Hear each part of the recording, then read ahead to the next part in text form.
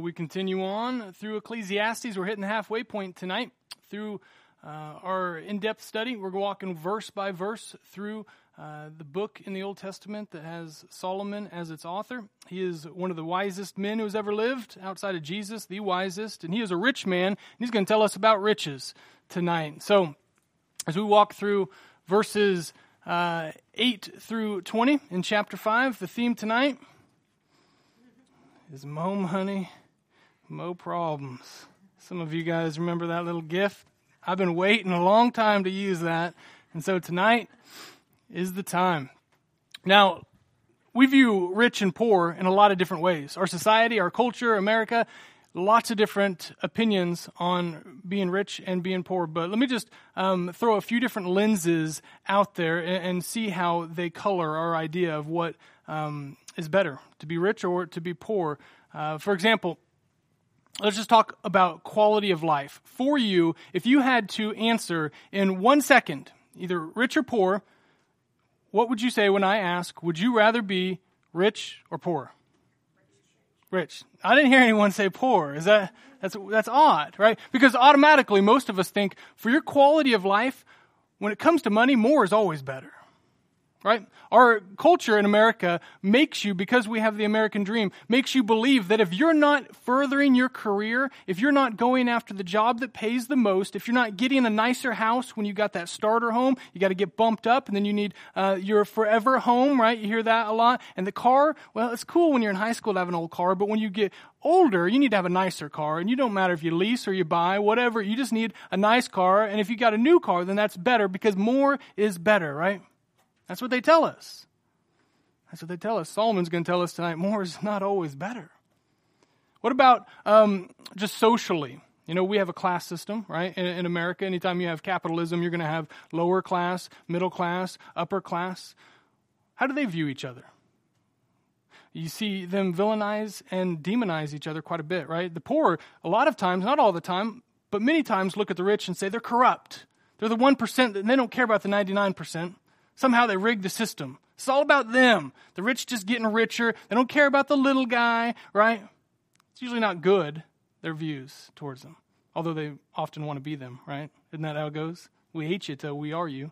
And then the rich will oftentimes look at the poor in our country and say, well, you're lazy and you're poor because you chose to be poor, and surely there couldn't be any other circumstances around it, because no one would choose to be poor, and you just want handouts, and you're going to vote based on who gives you the most handouts, and you don't want to work.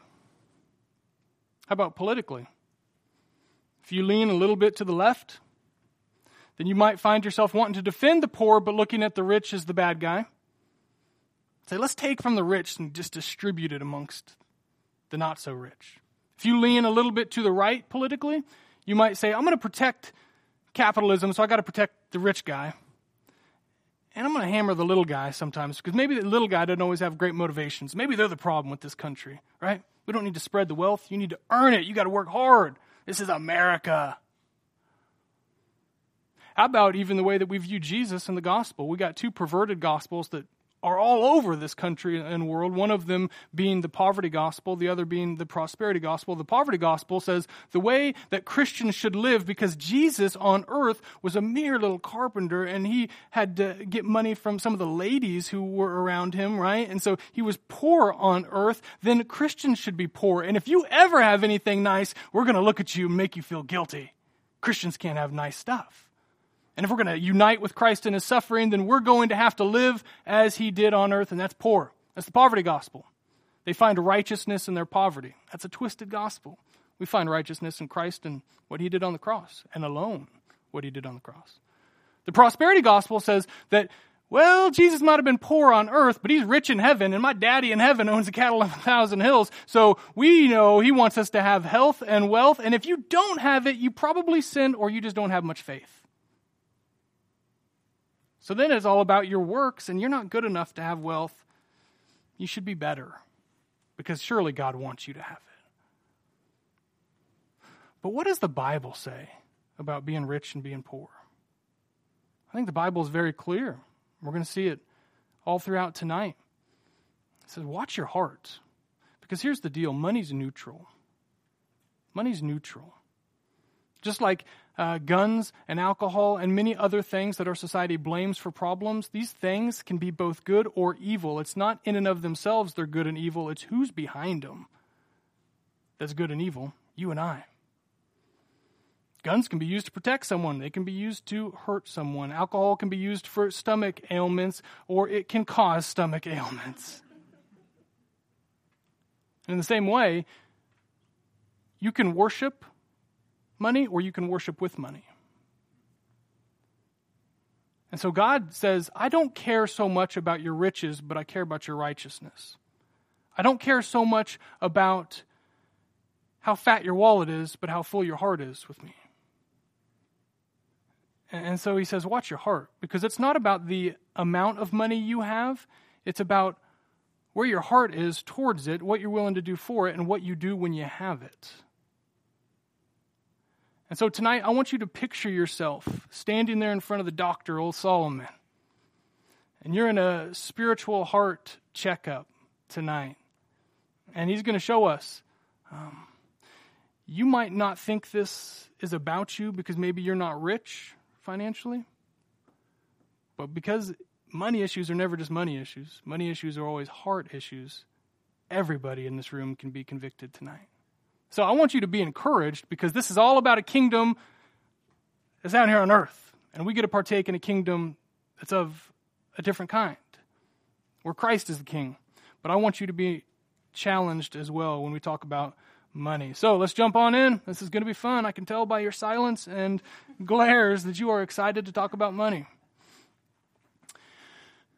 Verse 8. In case you're wondering, this series we're preaching out of the NLT. It's just a little bit easier. Sometimes you got to translate the translation, so I just skipped that and we just went straight to the NLT. Verse 8 says, don't be surprised. Pause. A lot of things in life surprise us. Solomon's saying, I'm going to tell you some junk about life on earth. Don't be surprised when you see this. Don't be surprised if you see a poor person being oppressed by the powerful. You ever seen that before? And if justice is being miscarried throughout the land. For every official is under orders from higher up, and matters of justice get lost in red tape and bureaucracy. The poor guy says, amen. But even the king milks the land for his own profit. You know, this is coming from the king. This isn't coming from the poor guy's perspective. This is coming from Solomon. He was the one milking the land, even for its own profit. First thing we see when it comes to the trouble with riches is that it often breeds oppression. It breeds oppression. Here's the bottom line. Here's what Solomon's saying. He's saying, I know because I've been a king who wanted more and more and more, and I could never get enough, and I thought it would bring me happiness, and so I had guys working under me, with guys working under them, and I saw the little guy at the very end of the totem pole and how we took advantage of him, and how oftentimes there would be injustices, and I would see it in other lands, and I know about it in my own land, and they would try to work their way up the ladder to see, maybe someone will care about my justice, someone will look after me and take care of me, but there's always, because there's red tape, because there's a lot of people trying to get ahead, someone who's going to say, no. Let's just brush that justice thing under the rug. Because here's the bottom line. When you love money more than you love God, when you love money more than you care about relationships, you're likely to compromise morality. You're likely to make some bad decisions. And Solomon's saying, I know because I was in that, like, I'm the king. That's my perspective. You put a little bit of authority, power, control in the hands of someone who loves money, don't expect to have a very just kingdom. Thank God, though, we have a kingdom where our king's already rich, and he doesn't need earthly money, and he's always just. And we don't have to worry about him taking advantage of us. He died for us so that we could be a part of this kingdom. Now, let's just throw this out real quick, because I imagine this is a thought in some of our minds. When it comes to rich, what is rich, man? What is poor? It's subjective, isn't it? Everyone in this room is rich to somebody else. Everyone in this room is poor to somebody else. It's subjective. In general, rich and poor isn't just one rung above or below where you are right now on your income levels. It's usually a few rungs. For some of us, we think, if I could just get that new car, man, I'd be a rich man. Some of us say, no, if I could have just a few more $1 million, I would be a rich man. Some say, if I had to take my kids out of private school, I'd be poor. Some say, if I didn't have a place to sleep tonight, I'd be poor. It's subjective, right? And so here's why this is important. Because the heartbeat of those who push justice under the rug for their own gain isn't whether you're already rich, right? Because there's a bunch of higher ups. You're on the totem pole somewhere. But it's whether you're one of the people trying to get ahead. And that's where this isn't just about rich people. It's about all of us. If your heart is, I want to get ahead, and I'm willing to do whatever it takes to get ahead. And this is for you. Now, big picture-wise, we see this all over the world, right? There's nations with dictatorships, and they often oppress the people so that the rich get richer and stay rich, right? And then there's some countries who have a history of things like slavery, where their laws allowed them to oppress people for the sake of the rich getting richer. And we all know that there's human trafficking all over the world, and even in our own backyard. Newsflash, in our own backyard. Sometimes the oppression is voluntary. People say, you know what, I'm gonna give myself for money. I'm gonna allow myself to be abused so that financially I get ahead. Other times it's involuntary. Big picture is happening all over the world. Most of us, though, the second that pops up and you say, more money, more problems, sometimes it breeds oppression, it doesn't have anything to do with me. You think I'm going to talk about like some dictators across the world, right, who oppress the little guy. I want to give you two things tonight that might hit home. And I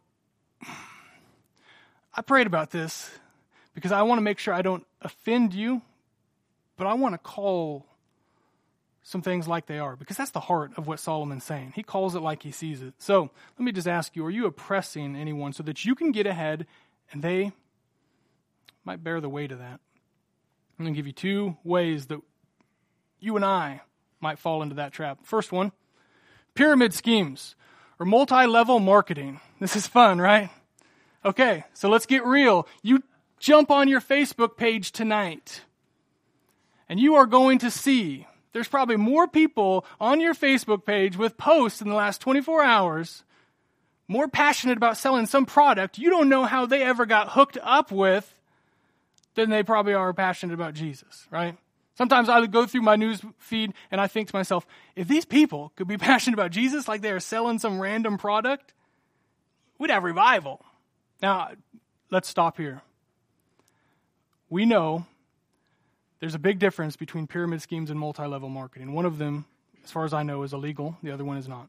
And I'm not going to name a bunch of names because I know there are people here who are part of multi-level marketing stuff, right? And I want you to know it's not necessarily bad. It's not necessarily bad, the multi-level marketing thing. But you got to check your heart and make sure that you're not oppressing your family, friends, and close connections for the sake of someone else somewhere getting rich. Because here's the big idea with pyramid schemes and multi-level marketing. They're not usually so, well, let's separate the two. Pyramid schemes. The big idea for a pyramid scheme is that a product and a company don't want to set up necessarily retail, but they want people to take advantage of their connections. And instead of selling and making most of your money via the product, you make most of your money via recruiting, oftentimes friends and family, to be a part of this, in which case they often have to take a financial investment, maybe at $200,000, $500,000, buy product up front, and then they're in the game and they got to sell it. And so most of the money for a pyramid scheme comes from not the product being sold, but the recruitment of people. So you're not selling product, you're selling people. That's oppression. And you got to be very careful. Now, multi-level marketing by design is simply, you can sell something for $80, and if someone wants to buy it, great. You might only have paid $5 to get that $80 thing made, but there's 20 people in the middle getting $5 a piece. That's the multi-level marketing. But oftentimes you can still find yourself in a position where you're asked to take advantage of your network, your relationships. And that's why I say it's not necessarily wrong. Some of you do it, and it's morally okay for you, and maybe even a blessing for you. And I want you to know there's healthy ways to do that. But what I'm saying is check your heart. Check your heart.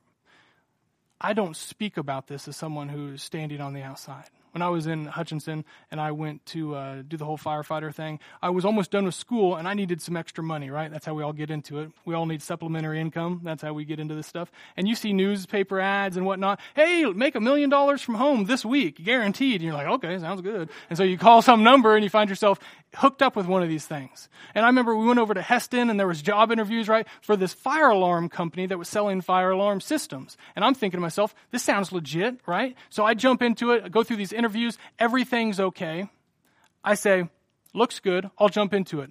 Long story short, when I jumped into it, I found out I was selling like $1,800 fire alarms, usually to people who couldn't afford it, but also with no pressure. I just had to sell like 5 or 10 in the first couple months. Encouraged to give my presentation to first all my friends and family. And so, were the fire alarms good? Yeah, they were fine. But I can tell you straight up, it cost them $10 to make something that they sold for $300.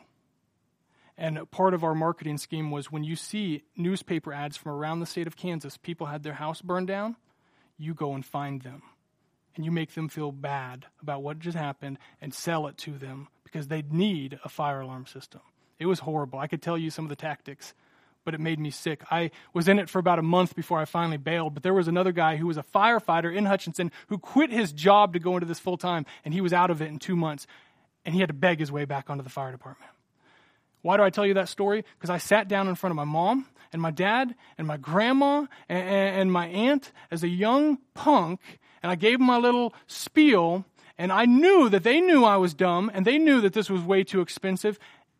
And to this day, when I go to their houses and I see those alarm systems that they bought, I feel like an idiot. All I'm saying, watch your heart, make sure you're not oppressing people so that you get ahead. Not saying, so don't run out of here saying, Ryan hates the thing that I'm selling. This ain't about me. This is just watch your heart and make sure you're not oppressing. Second one, and I'll spend less time talking about this. This is the old bait and switch. Relationship versus career. This is a way that I think most of us might fall into oppressing others via getting ahead. How often do boy meet girl, fall in love, let's get married. Hey, we're married now. Let's talk about dreams. Okay, I got dreams. You got dreams. One of us is going to have to maybe work some long hours. We want a nice house, right? I'm doing it for you, baby. And then they find themselves working way too many hours. And then someone's sitting at home on Friday night calling mama saying, Mama, I'm just watching Netflix. He's working late again. It's been this way all week long, and then I don't know when it's going to end, but hey, I know he's doing it because he loves the family. And then all of a sudden, boom, kids enter the picture. You can't be home with kids, can't be home with wife, or wife can't be home with husband, and you find yourself walking out the door years later in divorce, and one person saying, you got to choose your career or us. I didn't sign up for this. Which one are you going to choose? That's the story of so many people in America. And the bottom line is, when you choose your career over your family, people who are sitting at home locked into your family because they married into it or they were born into it, and you're saying, I got to work these hours. You ain't got to work any hours. You live in America, man. You are blessed beyond belief, and you took that job, you can quit that job. And I can't tell you how many people I've sat down with and counseled when their marriage was falling apart, and I said, maybe you should quit your job. And they look at me like I kicked their dog, because that's off the table. And I say, if that's off the table, you just told us all in this room what you care about most. Let me ask you, is your career or your desire to get ahead a blessing or a curse to the people around you? You might just be oppressing them for your own dreams. And God's saying, Solomon's saying, there's dictators around the world doing it. We all recognize it, but there's people in this room that might be doing it too. Check your heart.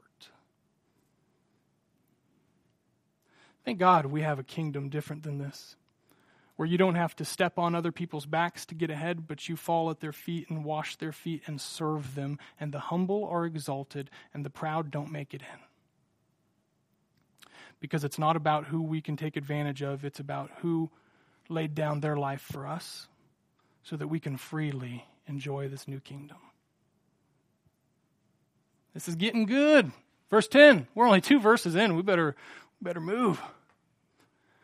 Verse 10, those who love money will never have enough. How meaningless to think that wealth brings true happiness. Let's read that one again.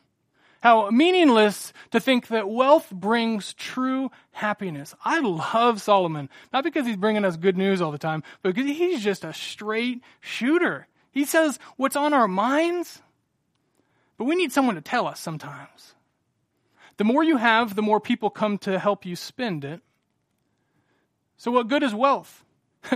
Except perhaps to watch it slip through your fingers. People who work hard sleep well, whether they eat little or much, but the rich seldom get a good night's sleep. So verse 12, those who are just trying to make an honest living and serve the Lord and work for their family, they sleep good at night, regardless of how much is in their bank account, because they know they're doing what they're supposed to. But those who are always trying to get a little bit more, and enough is never enough, they don't get to sleep very well, do they? Second thing we see, problem with riches is it's never enough. I like ESPN. I clicked on ESPN today. Some of you will recognize this name. This was on the front page. An ex-running back in the NFL. He played for the Broncos and the Redskins, Clinton Portis. If you're a Chiefs fan, you remember him when he was killing us with the Broncos. And he had a little article about his riches and how things have gone since he made all those riches a few years ago in the NFL. It says, former Washington Redskins running back Clinton Portis contemplated killing one of his former financial managers after losing millions of dollars in various investments, helping to wipe out his NFL fortune. In a story published by Portis recounted a night 4 years ago in which he sat in a car outside a building, holding a gun and waiting on one of the managers he felt had ruined him financially. Portis had made, now keep in mind, this ain't just like you got $5, someone took 4 of it. You don't know what you're going to do.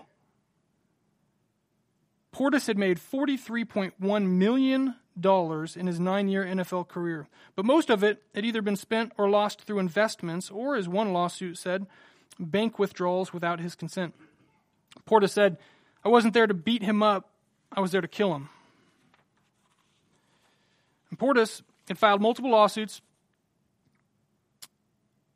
It said he had lost a $1 million investment in some casino in Alabama, and then another account was opened with a forged signature, and then he lost another $3.1 million because people just withdrew money that he didn't know about, and then he got hooked up with a Ponzi scheme that another one of his managers told him was going to be a good idea. And then it says that Portis now lives in a 2-bedroom apartment in Virginia, and among other jobs, does radio broadcast in the preseason. And he says this at the very end. Most people would have offed themselves. That's suicide. If they had to deal with what I had to deal with. $43.1 million. Is he very happy with his life right now?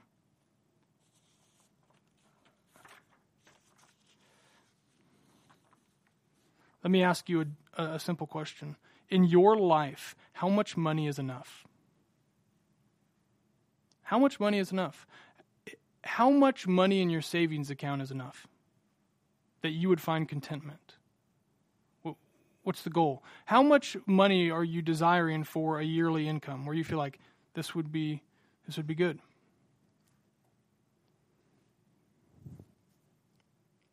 If you simply find yourself saying, well, enough to get me by or fit my lifestyle, you know that the gap between plenty and never enough is never ending, because you always will adjust your lifestyle to the amount of money coming in. And so you'll find yourself spending what you get, and then you need a little more, and then you need a little more, and you find by default you think more is better, and you just keep on going. There's a lot of young people in this room. I'm still a pretty young pup. It's good for us to hear this because there's going to be so many decisions that you make in your life revolving your career and money and what you're going to do with it, that if you just go with the flow and you don't sit down and think, what's the purpose of money in my life? You will find yourself just assuming, take the job that pays more, even if there's some compromise, longer hours or whatnot, get ahead, get the better title. Those things cost you in other areas of life. Understand the vast majority of better paying jobs for most of us aren't just handed out randomly, but they mean you got to work harder, you got to work longer hours, you got to have more responsibility and stress. But if you don't stop and think about it, all of us think that's the oasis in the desert, and you're going to go clamoring for that pool of water, and you're going to find out when you get there it's a mirage, but you killed yourself getting there. And now your life has been wasted. Let me just encourage you, wherever you are in life right now, if you haven't already, make a financial mission statement. Make a financial mission statement. What is the role of money in your life? I've said this before, and I'll say it again. When Tara and I were brand new together years and years ago, I remember sitting down, we talked about what's the role of money in our lives. And we had two primary things. We didn't ever want to be in debt, right? Outside of your house. We didn't want credit card debt, car loan debt, to where we couldn't do whatever God asked us to do at any moment. And number two, we wanted to have enough to bless other people. So that might mean we make more, or that might mean we just spend less and let what we have go further. But for us, that's guided us. And throughout the last 8 years of marriage, we've had less income almost every year, but we've still got plenty. We're not in debt outside of our house, and we are able to bless people. It's funny how that works. But there'll be lots of opportunities in the rest of my life and her life to take jobs that pay more. But if you haven't sat down and thought about this, what's the purpose of money? You might just take that job, assuming more is always better. But we live in a different kingdom. That kingdom has calling, not just the more is always better. What Solomon's ultimately saying here, if you start thinking about your career and money and all the decisions that go with it, and you have a void in your life that you are trying to ultimately fill, don't be surprised when you get to what you would perceive as the end of this chase and find out the void is still there.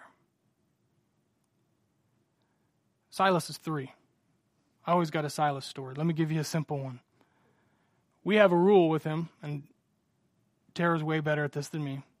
When it comes to snacks, he loves Doritos, he loves Cheetos, he loves everything with an O on the end of it. Like he loves snacks, right? Cookies, all that stuff.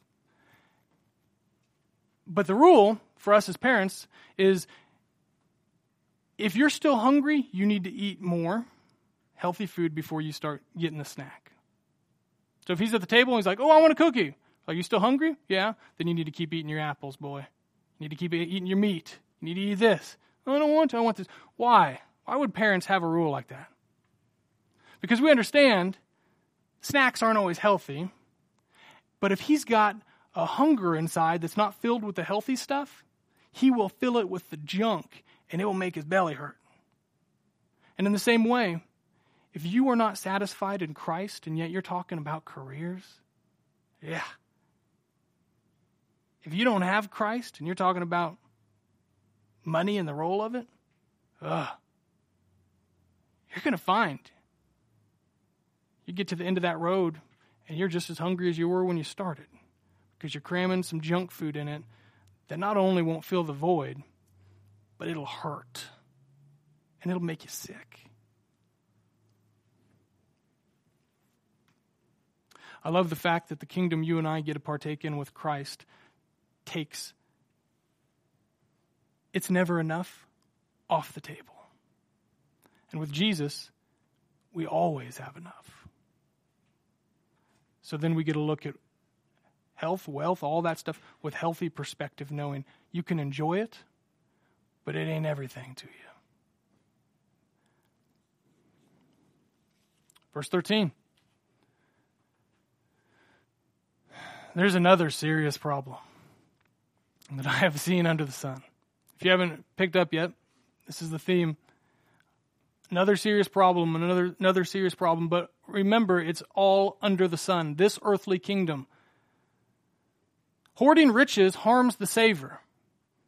And money is put into risky investments that turn sour, and everything is lost. In the end, there is nothing left to pass on to one's children. Third thing you see, with more money, you get more problems. It gives you a false sense of security. If you're chasing riches, it might just give you a false sense of security.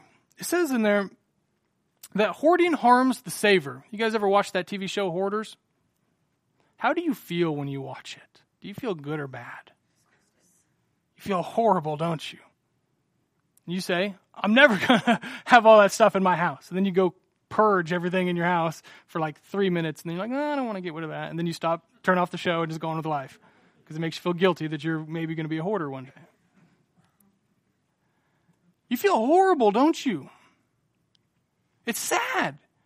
Because you're seeing these people who say, I'm keeping stuff around me because I think it's going to comfort me. I don't want to lose out on anything. I don't want to have to go buy this in the future. I'm going to bring it because it's valuable to me, and yet they don't own their stuff anymore. Their stuff owns them. And it's suffocating them. Sometimes literally, they can't move in their own house. And it's easy for us to watch that physically when it comes to people's possessions in their home, and they're trying to move all the newspapers and everything else to try to move through and say, yep, that's obviously overboard. But yet, what about us in our own life? Is money for you, is your career for you a functional Savior?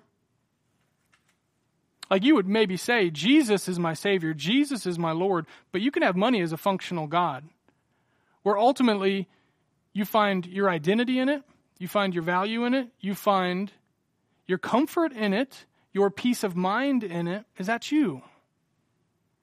Is that you?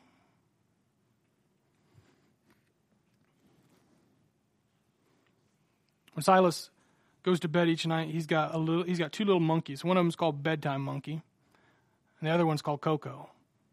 Coco's got a grip on this boy's heart. Coco is about yay big. Plays a big old role in our family. It's a funny little monkey. Half of his body is his head, just a big head. And Silas takes him everywhere. And if he's missing him, he'll say, Coco, where are you, Coco? He'll walk through the house, Coco, Coco. And I'm just thinking, no, this is ridiculous. This has gone too far. He can't go to bed without Coco. Got to have Coco. Sometimes Bedtime Monkey, you can do without him. Bedtime Monkey was so yesterday. But Coco has got a grip on this boy's heart. And for him, I watched this little 3-year-old. I'm telling him all about Jesus. I'm telling him all about God. And we read our Bible at night, and he's learning Bible verses, and he says, yeah, God's big, and this about God, and that about God. And you're like, that's headed down the right path. I like it, buddy. You're going to be a little preacher, man. This is good.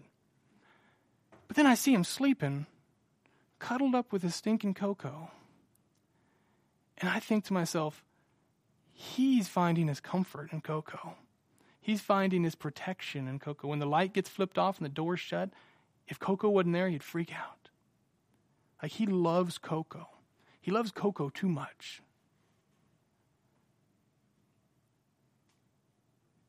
What would you do without Coco? What's your Coco? You didn't think you'd be hearing that question tonight, did you, when you rolled in here 40 minutes ago?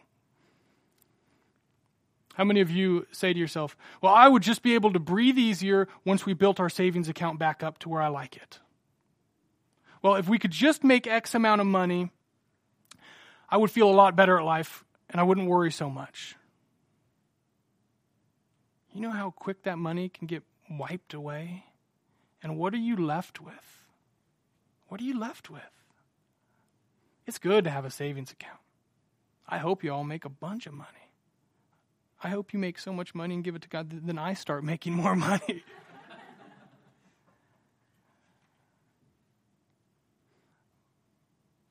But you might have a false sense of security. If you see a celebrity and they got a bodyguard, do they have bodyguards who are bigger in general, bigger than them or smaller than them? Bigger. Because if you're going to truly have security, you got to have someone bigger than you around you. And for us, Jesus is the only one that's truly going to give us security. And when he tells us, when you're in the Father's hand, no one can pry you out. That's security. When he tells us in his kingdom, man, when you're in it, all the details about it, what's going to happen in end times, what heaven's going to be like, that's security. His words mean something because he can do something about it. Your bank account can't. Again, it's not evil, but you just got to have a healthy perspective, and that comes from a healthy foundation with God. Moving on. Verse 15. We all come to the end of our lives as naked and empty-handed as on the day we were born. We can't take our riches with us, and this too is a very serious problem. People leave this world no better off than when they came. All their hard work is for nothing, like working for the wind, chasing after the wind. Throughout their lives, they live under a cloud, frustrated, discouraged, and angry. Can you relate to verse 17? You feel like you're living under a cloud, frustrated, discouraged, angry. Fourth thing we see is the money can't go with you. It can't go with you. It's kind of like a little kid at a play date when all his friends are running around having fun, and as a parent, you're like, hey, go play with them. But he doesn't want to play with him. He wants to sit over in the corner and build that tower of blocks. You're thinking, buddy, play with your friends. He's just focused on playing and building that tower. And then you say, okay, it's time to go. We got to go. And he walks and looks back and says, well, I didn't get to play with my friends, but I also can't take the blocks with me. And the realization in that little kid's mind that someone's going to come and knock my blocks over. Someone else is going to play with my blocks. I can't take my blocks with me. Solomon's saying, you can't take your blocks with you, kids. And if you spend your whole time in life building your little block tower in the corner and neglecting relationships, you're going to get to the end of this and realize, not only can I not take my tower of blocks with me, but I didn't spend time in the relationships that mattered. He's saying it's all sandcastles, man. You build it and it looks great for a little bit, and then someone else is going to come wash it away. He doesn't say this because he hates us. He says it because he loves us.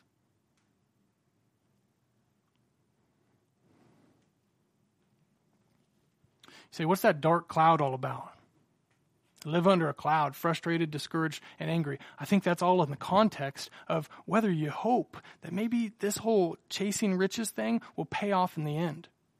Like if you think, I want to take it with me, I want to build something that lasts. He's saying that those are the folks who are frustrated and discouraged.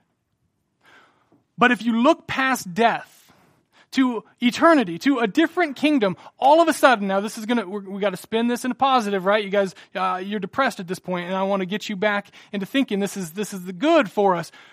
If you look past death to another kingdom, to eternity, then all of a sudden, right now, today in life, you can change the way that you view money. And instead of something that could ruin you, it's a tool to build the kingdom of God. And so it changes everything because you say, you know what? I will be frustrated. I will be discouraged and angry if my goal is just to build something that I can take with me. But if you say, you know what? I'm gonna focus on how I can make an impact right now. It's not about how much money I have when I die. It's about what I did with it while I was still alive. You see, people who have a generous heart, people who love the Lord, no matter how much money they have, they always say, I've got enough to give. But people who love money and they don't know the Lord, they'll never have enough to give. There'll never be enough.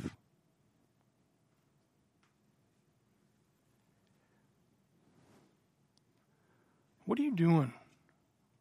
For some of you, it might be the little bit that God's given you. For some of you, it might be a lot. What are you doing with your money on earth? Is anyone around you blessed by your little kingdom? think Solomon would say you need to invest in eternal things. You need to be generous. You need to give back to the Lord.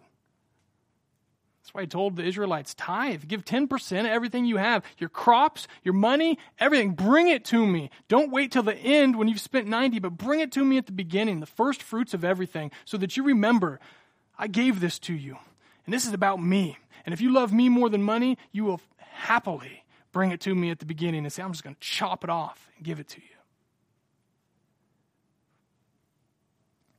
I don't give a bunch of money to Crosspoint because each year when they say, here's your salary for the year, I just chop off 10% right off the top and say, just keep it. Don't even give it to me.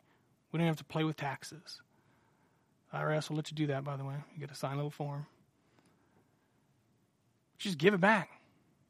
Give it straight back.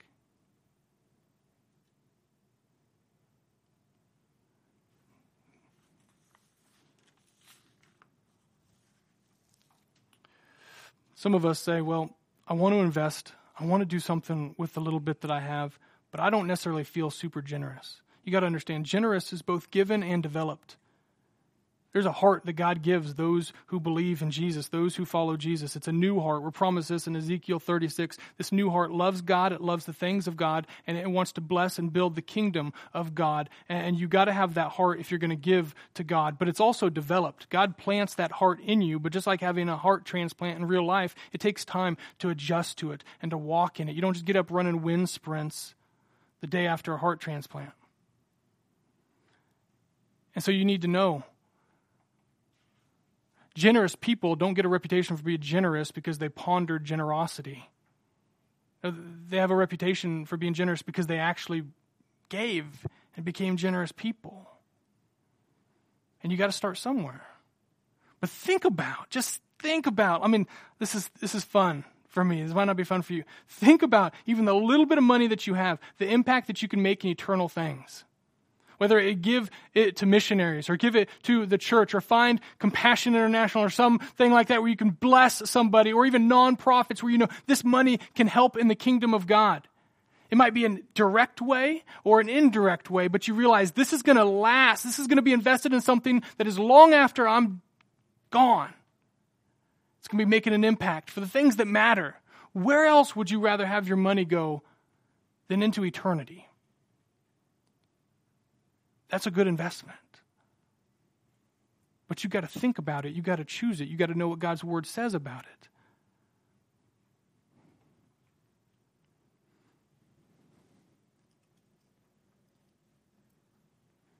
When I first became a Christian, I thought tithing was weird because I didn't grow up in the church, and I thought, give money back to God? Like, this is weird.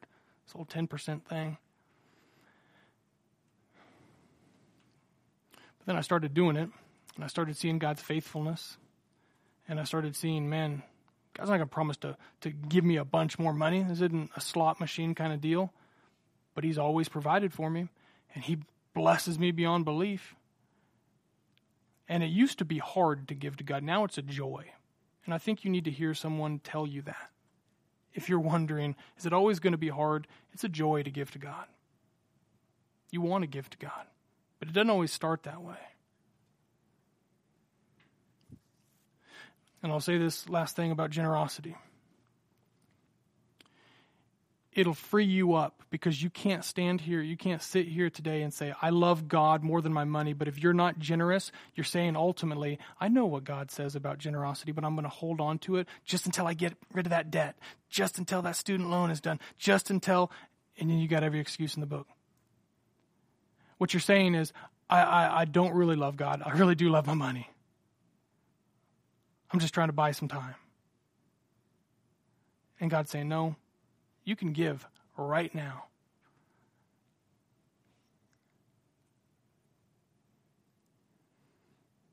Hopefully that goes over a lot better in a Wednesday night service than a Sunday. That's not something people like to hear. But I'm not going to beat around the bush with generosity like it's something bad. It's a beautiful thing. When it comes to Jesus being Lord of your life, he's Lord of all of your life, or as many have said, Lord of none of it. Give him every part and see God work in powerful ways. All right, last little bit. Y'all know who the most joyful person that ever lived, who ever walked this earth was, right? Probably Jesus, because he's God. Do you know who the most generous person is that ever walked this earth? It's Jesus. No coincidence the two go hand in hand. He gave his life. Verse 18, we'll wrap this up. Even so, I have noticed one thing, at least, that is good. you ever get that point with like your kids? You're like, your friends, can you just say something good about life? Like I've heard you complain and talk about all this bad stuff. Can you just say anything good? And someone's like, I could probably tell you one thing that's good. It's good for people to eat and drink and enjoy their work under the sun during the short life God has given them, and to accept their lot in life. And it is a good thing to receive wealth from God and the good health to enjoy it, to enjoy your work and accept your lot in life. This is indeed a gift from God. God keeps such people so busy. Oh, this is beautiful. So busy in life, enjoying life, that they take no time to brood over the past. Last thing we see, the best riches is life with Jesus. This is the context of what Solomon encourages us in. He's telling us about all the junk under the sun, but he's saying, we know, this was written 3,000 years ago, we know what happened 2,000 years ago on a cross, and we know about this kingdom I've been telling you about, the kingdom of heaven, the kingdom of God that Jesus said, it's here right now. So when he says you can eat, you can drink, you can do these things, the whole context for us isn't just that God gives us that opportunity, but that it's with God, that it's in the presence of God, that you do it with God. That's the beauty of it. Now he rifles off 8 different things when it comes to what he sees as good. And so, in the last 7.5 minutes, we're going to rifle through 8 things, and I hope that you are left encouraged. This is what Solomon says he has found to be good. So, first thing he says is you can eat with him. He says, I found this to be a good thing. You can eat. God gave this as a gift. Now, the first meal for humanity didn't work out too good, right?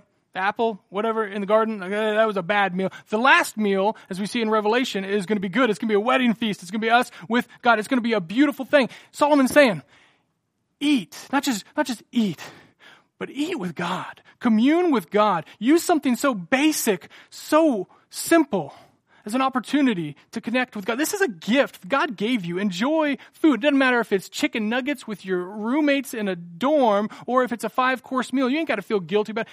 Eat and do it with God. Do it to the glory of God and for your own enjoyment. It's good. It's good to eat. In heaven, we're going to be eating with everyone who's in heaven. So some of us find ourselves eating alone, right? That's okay, but eat with friends, eat with family, eat with the church, eat and remember the death and resurrection of Jesus, eat and think about God, eat and eat with Jesus. So this can be a good, beautiful thing. He says, drink with him. Drink with him. Now, based on context, we read in the first couple chapters here, when he was talking about drinking, he was talking about alcohol. Well, whether it's alcohol or follow the laws and what's biblical, I just got to throw that out. Remember, anyway, just don't be silly. You all know what I'm talking about. You don't want another sermon at the end of a sermon. That's every congregational person's like worst nightmare. Oh no, he's about to go into a sermon at the end of a sermon. That's going to be a long time from now that we're going to get out of here. But it says drink with God. So whether it's coffee, whether it's water, whether it's tea, whatever it is, drink with him. Enjoy being refreshed, communing with Jesus while you're drinking. He says, number 3, enjoy your work with him. Some of you want out of your job right now, and you found yourself quitting jobs and moving from jobs before, and you found yourself with this one phrase coming out of your mouth, I just wasn't happy. I just wasn't happy. And the Bible's saying you need to understand that contentment isn't coming from what you're doing, your job or your relationships. Those aren't the contentment comes from the heart, and it can take place anywhere. There's people who don't have money, who don't have good jobs, who don't have good relationships, off in the middle of nowhere with contentment because they got Christ. And so what he's saying, some of you might need to go work other jobs, but maybe the job you have now that you despise, if you realize I can work with Jesus, I can serve Jesus wherever I work, you start to see it different. This is a blessing in life. This is a blessing. Genesis cursed us when it came to work. But God redeems work. It says, accept your lot in life. How many of you feel like you're dealt a bad set of cards? Some of us do. And Solomon's saying, accept where you are and who you are. Some of you, you're smart. That's good. Some of you are funny. That's great. Some of you, you're not so funny. And some of you aren't so smart. He's saying, accept your lot in life. You don't like living here? God said, you're here. Be content with it. God says, you don't like this relationship. You don't like this. You don't like what's going on here. He said, accept where you're at and realize you need to quit blaming your circumstances for something that's only controlled in your heart. And I'm not trying to de-emphasize your circumstances. I'm trying to emphasize what's going on in here. Because that brings contentment. Accept your lot in life. Number 5. Sounds odd, doesn't it? I'm just trying to preach it. He said, make money. He said, enjoy your wealth. Again, we talked about how subjective that is. If you can have money, if God has blessed you financially, don't just be thankful, but build His kingdom with it. Invest in eternal things.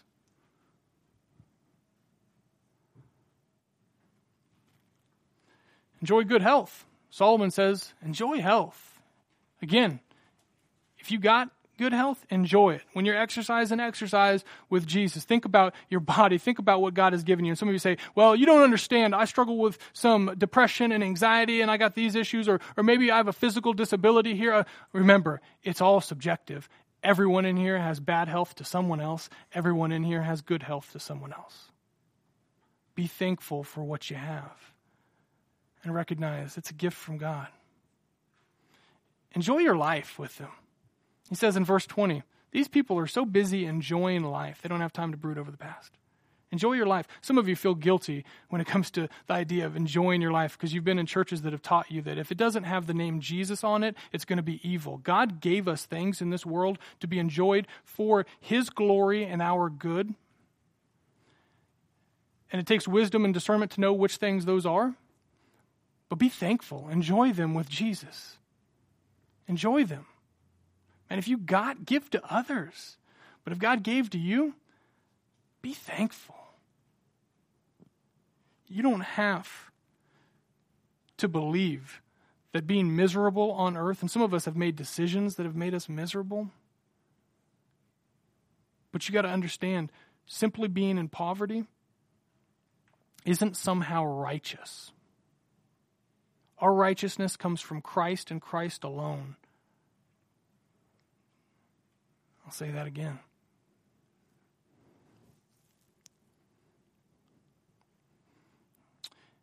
You go to Christmas and you give someone a gift. If they take it and say, I'm just going to go without this because I want to be miserable, and hopefully through my miserable feelings I will feel more righteous because people are going without this stuff around the world, and I just want you to know I'm going to go without it. You look at him and you say, open the present and enjoy it. And God's a good father. If He's given you gifts, enjoy them. Last but not least, we'll end with this. I got 37 seconds. I'm on pace. Get past your past with Him. It says people who are too busy enjoying life with God don't have time to brood over the past. Let me simply say, I know that some of us in here, all of us in here, struggle with our past. We've all made mistakes. When you go to bed at night, are you thinking about mistakes from your past or a hope for your future? When you wake up in the morning, are you thinking about issues from the past that haunt you? Or what Christ has for you today? Some of us are like spiritual archaeologists. We just keep digging up junk from our past all the time. And we can't let things go. And we just dig it up so we can look at it and analyze it a little bit. Just put it in a museum. And we're too concerned with who has hurt us in the past and who might hurt us in the future that we forget who's with us today and that He can heal us today. We're too concerned with what has happened in the past and what we fear in the future that we forget about the hope that we have today. And Solomon wants you to know And Solomon at this point didn't even know fully what he's saying. Jesus can heal your past. He can forgive your sins. And he can make a future. It's better than you can ever imagine. Bottom line,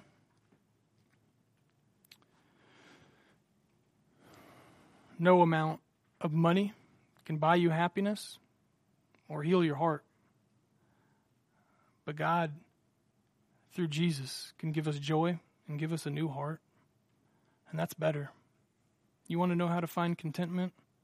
You don't need some preacher telling you, hey, don't love money. You need a gospel that says, I'm going to give you something better to love. And his name is Jesus. And what he's done for you is better than what you can do to get any kind of money that you might think will bring you happiness.